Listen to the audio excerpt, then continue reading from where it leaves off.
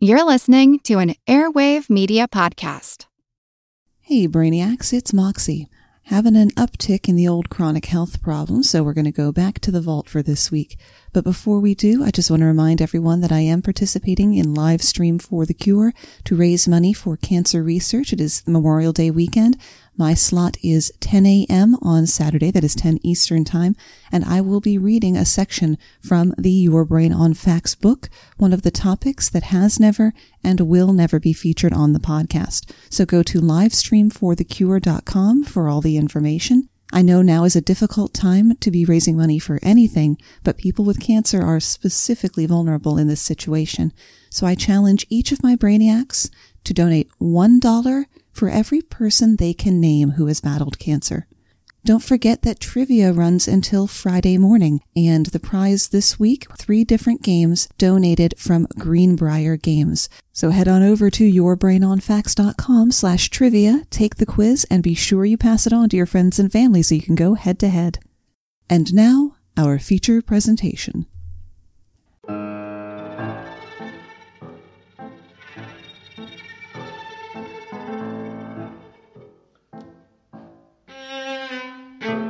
When you want something done right, you have to do it yourself. This philosophy is okay when it comes to loading the dishwasher, but maybe not so much when you're trying to find the cure for a venereal disease. No one told that to Dr. John Hunter. Medical types in the 18th century believed gonorrhea and syphilis were caused by the same pathogen. Dr. Hunter injected himself with gonorrhea to test the theory.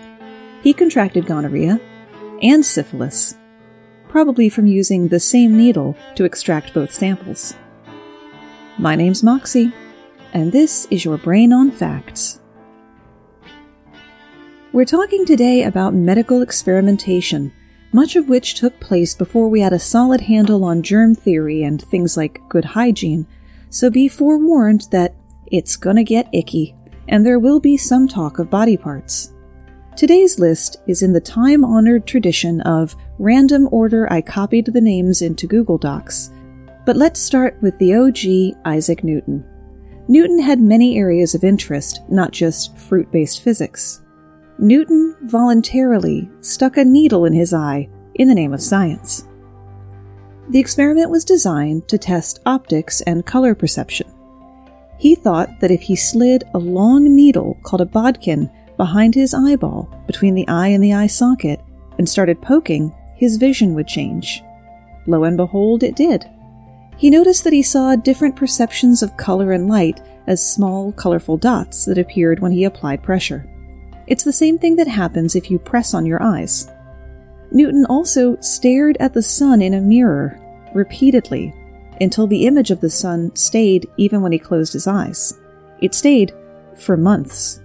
He had to spend 3 days in a darkened room until it faded enough for him to go on with his daily life. While at the Medical Pneumatic Institute of Bristol in the 1790s, Humphrey Davy studied gases. Studied by inhaling, if today's theme was still in any way unclear.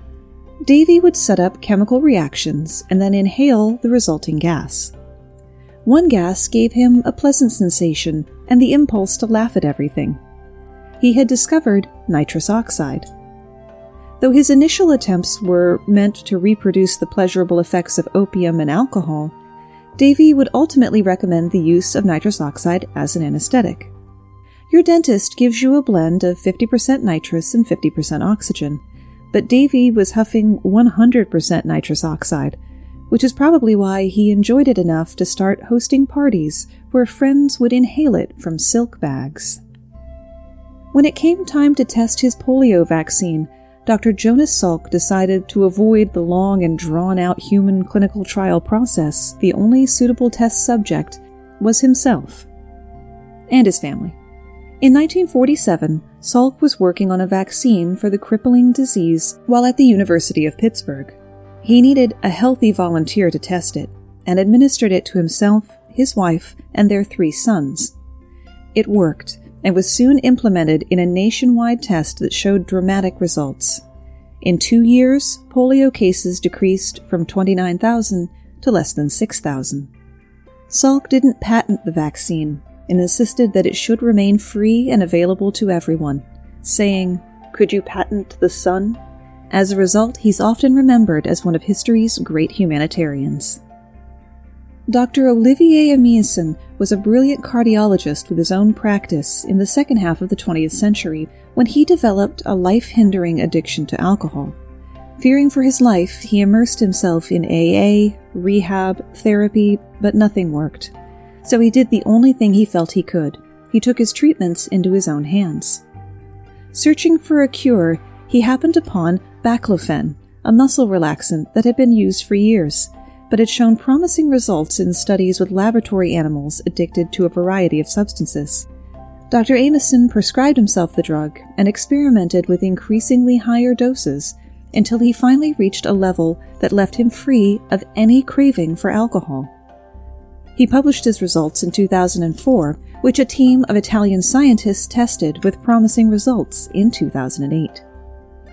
Werner Forsman was a German urologist who, during his surgical training in 1921, pioneered the technique of cardiac catheterization, the inserting of a catheter into the heart to measure the pressure inside and decide whether a patient needs surgery. Building on the work of scientists who had successfully catheterized a horse in 1861, Forsman was inspired to try to replicate that work in humans, but couldn't get permission for human trials of such a dangerous-sounding experiment. Undeterred, he asked an operating room nurse to procure the necessary equipment. She agreed, but only on the noble condition that he experiment on her rather than trying to do it to himself. No sooner was she prepped on the table than Forsman anesthetized his own arm and made a cut, inserting the catheter 12 inches or 30 centimeters into his vein. He then casually climbed 2 flights of stairs to the X-ray suite before threading it all the way into his heart and having an X-ray done to check the placement. He was later forced to resign from that hospital, then hired back, and fired again. In the early 30s, doctors Herbert Woolard and Edward Carmichael noticed that when an internal organ was damaged, patients sometimes felt pain in unconnected parts of their body. They decided to deliberately damage one of their own internal organs to study the effects. But what internal organ did they have that was both non-critical and easily damaged? Maybe one, or a pair of ones, that's effectively on the outside of the body for easy access. Yep, they chose to experiment with their gentleman's bits, to study pain. In their notes, Woolard and Carmichael recorded that the testes was drawn forward and placed under a pan that could hold weights, though they recorded neither whose testes nor who did the drawing forward. Weights were added to the pan, and the resulting sensations were recorded. The pair performed the experiment multiple times, sometimes injecting various sections of the testicles with local anesthetic to numb the pain. After sufficient experimentation, they concluded that testicular pain often came with generalized torso pain. If only one testicle was harmed, only one side of the torso would feel the effect. Was their bravery worth it? Doctors still note the referred pain that comes along with testicular trauma, so they helped advance medical knowledge in their own small way. Chemist Albert Hofmann first synthesized lysergic acid diethylamide, better known as LSD, in 1938 while studying the grain fungus ergot, but he had no idea of its hallucinogenic powers until he accidentally ingested a small amount in 1943. He went home and, quote, sank into a not unpleasant condition. Realizing his discovery, he did what any good scientist would do and began experimenting on himself. Now, little by little, I could begin to enjoy the unprecedented colors and plays of shapes that persisted behind my closed eyes, he wrote of the experience. Kaleidoscopic, fantastic images surged in on me, alternating, variegated, opening and then closing themselves in circles and spirals, exploding in colored fountains, rearranging and hybridizing themselves in constant flux. It was particularly remarkable how every acoustic perception, such as the sound of a door handle or passing automobile, became transformed into optical perceptions. Every sound generated a vividly changing image with its own consistent form and color.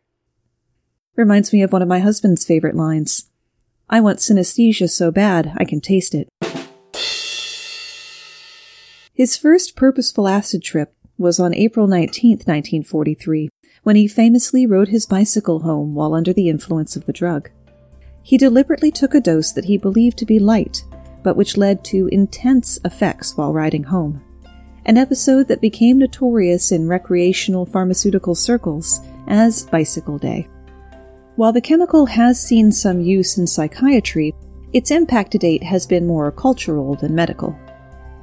Hoffman wasn't alone in testing out psychedelic drugs on himself. U.S. chemist Alexander Schuling ingested many chemicals, including MDMA, or ecstasy, leading to its use in psychotherapy, and Harvard psychologist Timothy turn-on, tune-in, drop-out Leary, who experimented with LSD on himself to test, among other things, whether it could be used to treat alcoholism. He lost his professional position long before he could figure that one out. What would it take for you to willingly put parasitic hookworms against your skin so that they would burrow through it and live in your intestines and feed off your blood? Immunologist and biologist David Pritchard did just that in 2004. Hookworms seem to be able to modify the body's immune response in ways that would be useful in treating immune system disorders such as asthma and Crohn's disease. Such disorders are comparatively rare in places where the hookworm is common. Was that, though, correlation or causation? Pritchard had a hypothesis that hookworm infection reduced allergy and asthma symptoms and needed to test it on human subjects. In order to appease his ethics committee, he agreed to be the guinea pig. Other members of Pritchard's lab also infected themselves with hookworms, which can survive for up to a decade in the body, but are easy to kill off with certain drugs.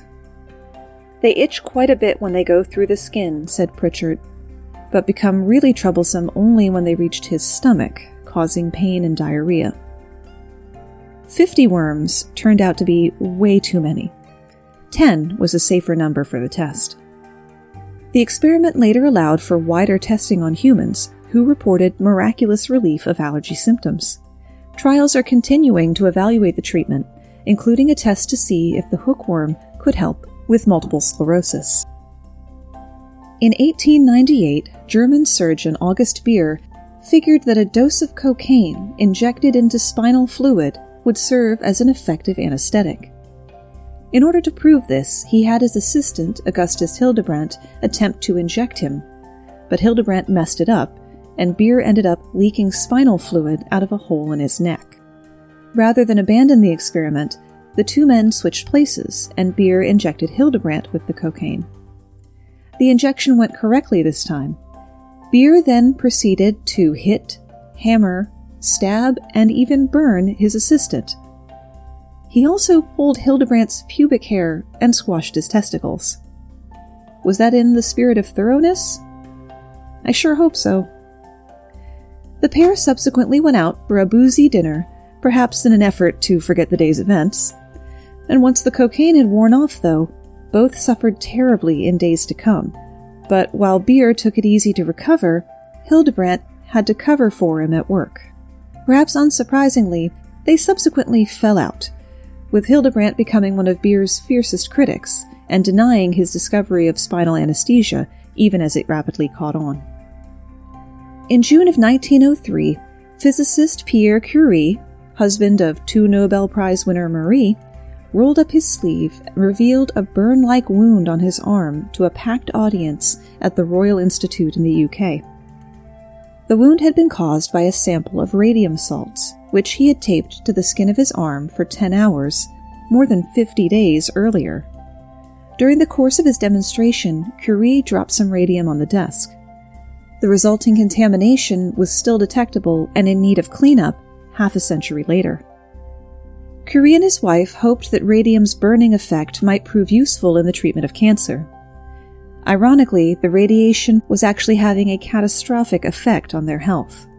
Both Pierre and Marie were constantly ill, tired, and in pain, but their experiments did pave the way for the use of radium in medicine.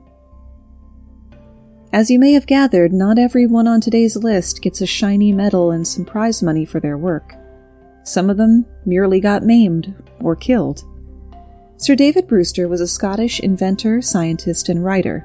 His field of interest was optics and light polarization, a field that requires good eyesight. Unfortunately for Sir David, he performed a chemical experiment in 1831 that nearly blinded him. While his vision did eventually return, he was plagued with eye troubles until his death. His legacy in vision takes the form of his invention, the kaleidoscope, a toy that has brought joy to millions of children through the years. Also in the Sacrificing Sight for Science Club, Robert Bunsen is probably best known for giving his name to the Bunsen burner, which he helped to popularize, and one of the least appreciated Muppets. He started out his scientific career in organic chemistry, but nearly died twice from arsenic poisoning. Shortly after this near-death experience, he lost the sight in his right eye after an explosion cocodyl cyanide. These being excellent reasons to change fields, he moved into inorganic chemistry and went on to develop the field of spectroscopy, which measures and examines light and radiation. Elizabeth Fleischmann Aschheim married her doctor, Dr. Wolf, shortly after her mother died. Wolf was very interested in the new discovery of Wilhelm Conrad Röntgen, X-rays. His new wife became equally interested and gave up her job as a bookkeeper to undertake studies in electrical science. Eventually, she bought an X-ray machine, which she moved into her husband's office, the very first X-ray lab in San Francisco. She and her husband spent some years experimenting with the machine, using themselves as the subjects. Unfortunately, they didn't realize the consequences of their lack of protection, and Elizabeth died of an extremely widespread cancer. In 1885, Daniel Carrion, a young Peruvian medical student, was trying to establish the early symptoms of verruga disease, an infectious disease rare outside of South America but endemic in parts of Peru. As part of this investigation, he was inoculated with fluid from a verruga lesion from a patient with a chronic form of the disease. He recorded his symptoms as they developed, including fever, malaise, lethargy, vomiting, and anemia, and it became apparent that he had developed the acute form of the illness, known as arroyo fever. He died a few weeks later, on October 5th. Carrion is considered a martyr of Peruvian medicine, and October 5th has been designated Peruvian Medicine Day in his honor. When you need mealtime inspiration, it's worth shopping Kroger, where you'll find over 30,000 mouth-watering choices that excite your inner foodie. And no matter what tasty choice you make, you'll enjoy our everyday low prices, plus extra ways to save, like digital coupons worth over $600 each week. You can also save up to $1 off per gallon at the pump with fuel points. More savings and more inspiring flavors make shopping Kroger worth it every time. Kroger, fresh for everyone. Fuel restrictions apply. I'm Jane Perlez, longtime foreign correspondent and former Beijing bureau chief for the New York Times. I've been a foreign correspondent in lots of places: Somalia, Indonesia, Pakistan, but nowhere as important to the world as China. I mean, China is not dropping anti-democratic paratroopers into Montana. But of course, we did see things like the weather balloon/spy balloon riveting the whole country for a week. This is Face Off, an 8-part series in which we'll take you behind the scenes to key moments in the tumultuous U.S.-China relationship. We'll speak with a diplomat, a spy, a tech reporter, a U.S. admiral, even Yo-Yo Ma. Plus, my pal and noted China historian Rana Mitter joins the conversation. We'll look at what's driving the two nations apart and explore whether anything can help bring them back together. Face Off launches April 9th. Alexander Bogdanov was a Russian physician, philosopher, economist, science fiction writer, and revolutionary. In 1924, he began experimenting with blood transfusions, possibly in search of eternal youth, because that's what most early transfusions were for. And some still are. It's an industry that pops up every now and again. Please don't buy into it. After 11 transfusions performed by himself on himself, he declared that his balding had stopped and his eyesight had improved. Unfortunately for Bogdanov, he was not one to test the health of the blood he was using. leading to a transfusion of blood infected with malaria and tuberculosis, shortly after which he died.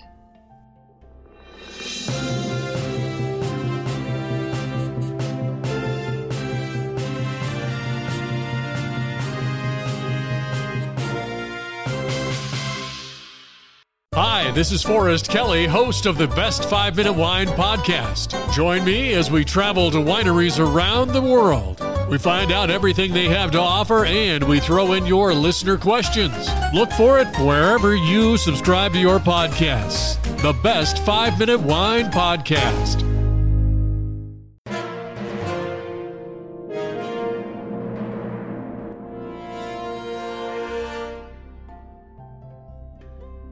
A special place in science heaven must be reserved for Stubbins Firth, who, as a medical student, conducted a series of potentially life-saving but absolutely revolting experiments to prove that yellow fever was not contagious. Yellow fever is a viral disease that causes fever, chills, loss of appetite, nausea, and muscle pains, particularly in the back, as well as headaches, and can be fatal. At the time, doctors believed yellow fever passed from person to person, like the flu, but Firth disagreed. He started by pouring fresh black vomit from a yellow fever patient into cuts on his arm.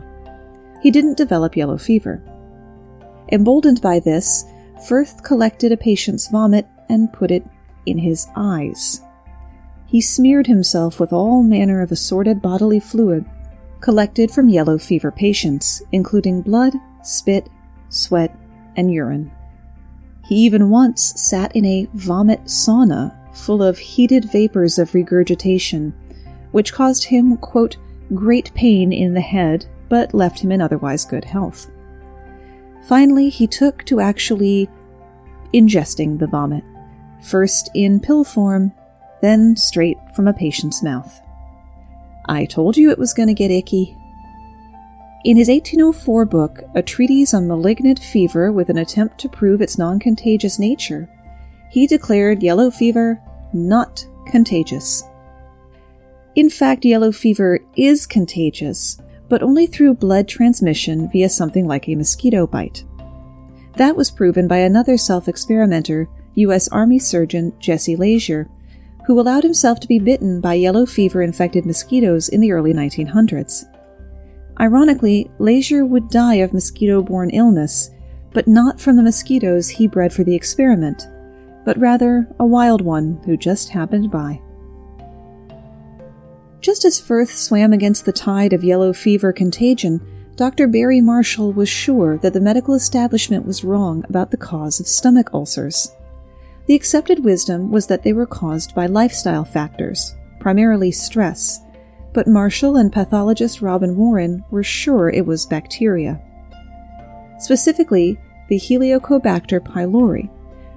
To prove their hypothesis, they needed to examine how the bacteria affected a healthy human volunteer, but as Marshall explained to New Scientist in 2006, I was the only person informed enough to consent. Marshall didn't tell the hospital's ethics committee what he had in mind for fear of being turned down. He also didn't tell his wife until after he had swallowed the bacteria. He was fine for about 3 days, then began vomiting. His wife complained that he had putrid breath. A biopsy taken 10 days later confirmed that the bacteria had infected his stomach and he had gastritis, which leads to ulcers. It still took another 8 years for Marshall and Warren's theory to be widely accepted, but their work would eventually win them the Nobel Prize for Physiology or Medicine. Another self-experimenter whose work had long-term personal consequences was the polymath J.B.S. Haldane. Haldane wanted to build on the work done by his father, John Scott Haldane, on the physiology of Navy divers in the early 20th century. But whereas Haldane Sr. restricted himself to observation and measurement, Jr. took a more direct approach, repeatedly putting himself into a decompression chamber to investigate the physiological effects of various levels of gases. Haldane was concerned with the welfare of sailors in disabled submarines, and his work led to a greatly improved understanding of nitrogen narcosis, as well as the safe use of various gases in breathing equipment. But he paid a high price. Oxygen poisoning, ironic as that sounds, resulted in numerous seizures, one of which was so violent that it left him with crushed vertebrae. He also suffered from burst eardrums, but he found a silver lining in that. "The drum generally heals up," he said, adding, "If a hole remains, although one is somewhat deaf, one can blow tobacco smoke out of the ear in question, which is a social accomplishment." So he's got that going for him, which is nice. On the topic of water safety, a certain species of jellyfish was suspected, at least by one doctor, of causing a strange illness that appeared in Australia in the mid-20th century. It was characterized by severe muscle aches, nausea, and pain so intense that strong opioids were needed, as well as a truly bizarre symptom. Patients would experience levels of anxiety so severe that some of them reportedly asked their doctors to kill them. The cause was unknown, but it seemed to come from the sea, as most patients had been swimming prior to the appearance of their symptoms. Jack Barnes, a Queensland physician, eventually narrowed down the suspects to a species of tiny, nearly transparent box jellyfish. To see if he was right, the intrepid doctor jabbed himself with the tentacle of a Carukia barnacei and settled in to wait. But he wasn't alone. Probably losing his shot at Father of the Year, he also stung his 9-year-old son, as well as a young lifeguard. Nowhere in my research could I find what the relationship was between the doctor and the lifeguard, or what sales pitch he used to talk the lifeguard into it. Not too long after being stung, all three began to experience excruciating pain and were eventually taken to hospital for treatment. Barnes's work would uncover the cause of the mysterious symptoms, now called Irukandji syndrome. All three went on to recover. No word as to how this affected their father-son dynamic. If you've been feeling smart because these silly olden-time people experimented on themselves, you can kiss your smug sense of superiority goodbye. Scientists still sometimes deliberately infect themselves with pathogens they're studying. Anatoly Brukov is a Russian research scientist specializing in permafrost, a geocryologist, who thought it would be a keen idea to inject himself with a bacteria that's estimated to be 3.5 million years old. Dr. Brukov first discovered this ancient bacteria, Bacillus F, in 2009, frozen deep in the permafrost on a mountain in Siberia's Yakutsk region. Even deeper in the permafrost than woolly mammoth remains have been found. Dr. Brukov estimated it was over 3 million years old, but despite its advanced age, it was still alive. Such ancient viruses are incredibly complex, with hundreds upon hundreds of protein-encoding genes. Modern influenza A has 8. But there is so much more that we don't know about them. According to Brukov, Bacillus F has a mechanism that enables it to survive for so long beneath the ice, and that same mechanism could be used to extend life. Read Fountain of Youth. See also blood transfusions from people younger than you. In tests, Brukov says the bacteria allowed female mice to reproduce at ages far older than typical mice. Fruit flies, he told the Siberian Times, also experienced a positive impact, unquote, from exposure to the bacteria. The problem is, he still didn't know what exactly that mechanism is. But that didn't stop Brukov from starting human trial. When interviewed 2 years later, he claimed to have seen no ill effects from the bacteria. He hadn't had a cold or flu since, and said he felt more energetic. Needless to say, his work is considered fringe. And if he doesn't turn into a giant ground sloth, or at least like a were-yeti, I am going to feel very cheated. If you've ever been stung by a bee, you would probably label that painful. If you've ever been bitten by a bullet ant, you might call it pure, intense, brilliant pain, like walking over flaming charcoal with a 3-inch nail in your heel. Thankfully, you don't need to be bitten by a bullet ant, because biologist Justin Schmidt already has. In fact, he's been bitten or stung close to 1,000 times by a wide variety of painful creatures, all while making careful notes along the way. He created the Schmidt Sting Pain Index, a way of measuring and describing the relative pain that insects inflict on humans and other animals, which is both elucidating and entertaining, in a schadenfreude kind of way. Schmidt ranks each insect sting on a scale of 1 to 4, 4 being the most painful. He also describes each sting with evocative, even poetic language. The sweat bee, for example, which ranks as 1 on the pain scale, feels light and ephemeral, almost fruity. A tiny spark has singed a single hair on your arm. It almost sounds like a pretentious person describing wine. Garnering a score of 2, a yellow jacket sting is described as hot and smoky, almost irreverent. Imagine W.C. Fields extinguishing a cigar on your tongue. At 3 on the scale, the sting of the Maricopa harvester ant is described as, after 8 unrelenting hours of drilling into that ingrown toenail, you find the drill wedged into the toe.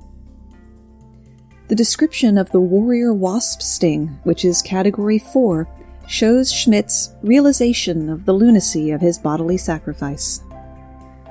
Torture. You are chained in the flow of an active volcano. Why did I start this list? Really puts that splinter you had last week into perspective. My personal favorite, though, is the tarantula hawk, widely regarded as the most painful sting yet discovered by man. Blinding, fierce, shockingly electric. A running hairdryer has been dropped into your bubble bath. A bolt out of the heavens. Lie down and scream. And that's where we run out of ideas, at least for today. The annals of medical misadventure aren't limited to experimentation, though. There are numerous accounts of doctors having to perform surgery on themselves, such as Dr. Jerry Nielsen, who found a lump in her breast while stationed in an Antarctic research station in 1999. Planes can only land at the station 4 months out of the year, so she was isolated from any potential cancer treatment.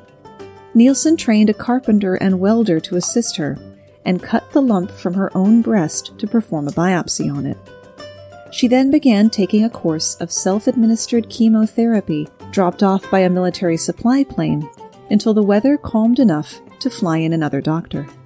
Take that, Humphrey Davy, with your nitrous oxide parties. Thanks for spending part of your day with me.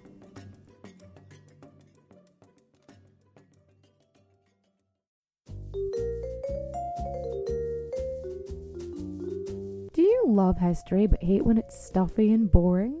Well, look no further and join me, Katie Charlwood, your friendly neighbourhood social scientist and reader of books, as I delve into unsolved historical mysteries, murders by gaslight, and of course, women who have been misrepresented through all time. On Who Did What Now, the history podcast that's not your history class. Listen wherever you get your podcasts.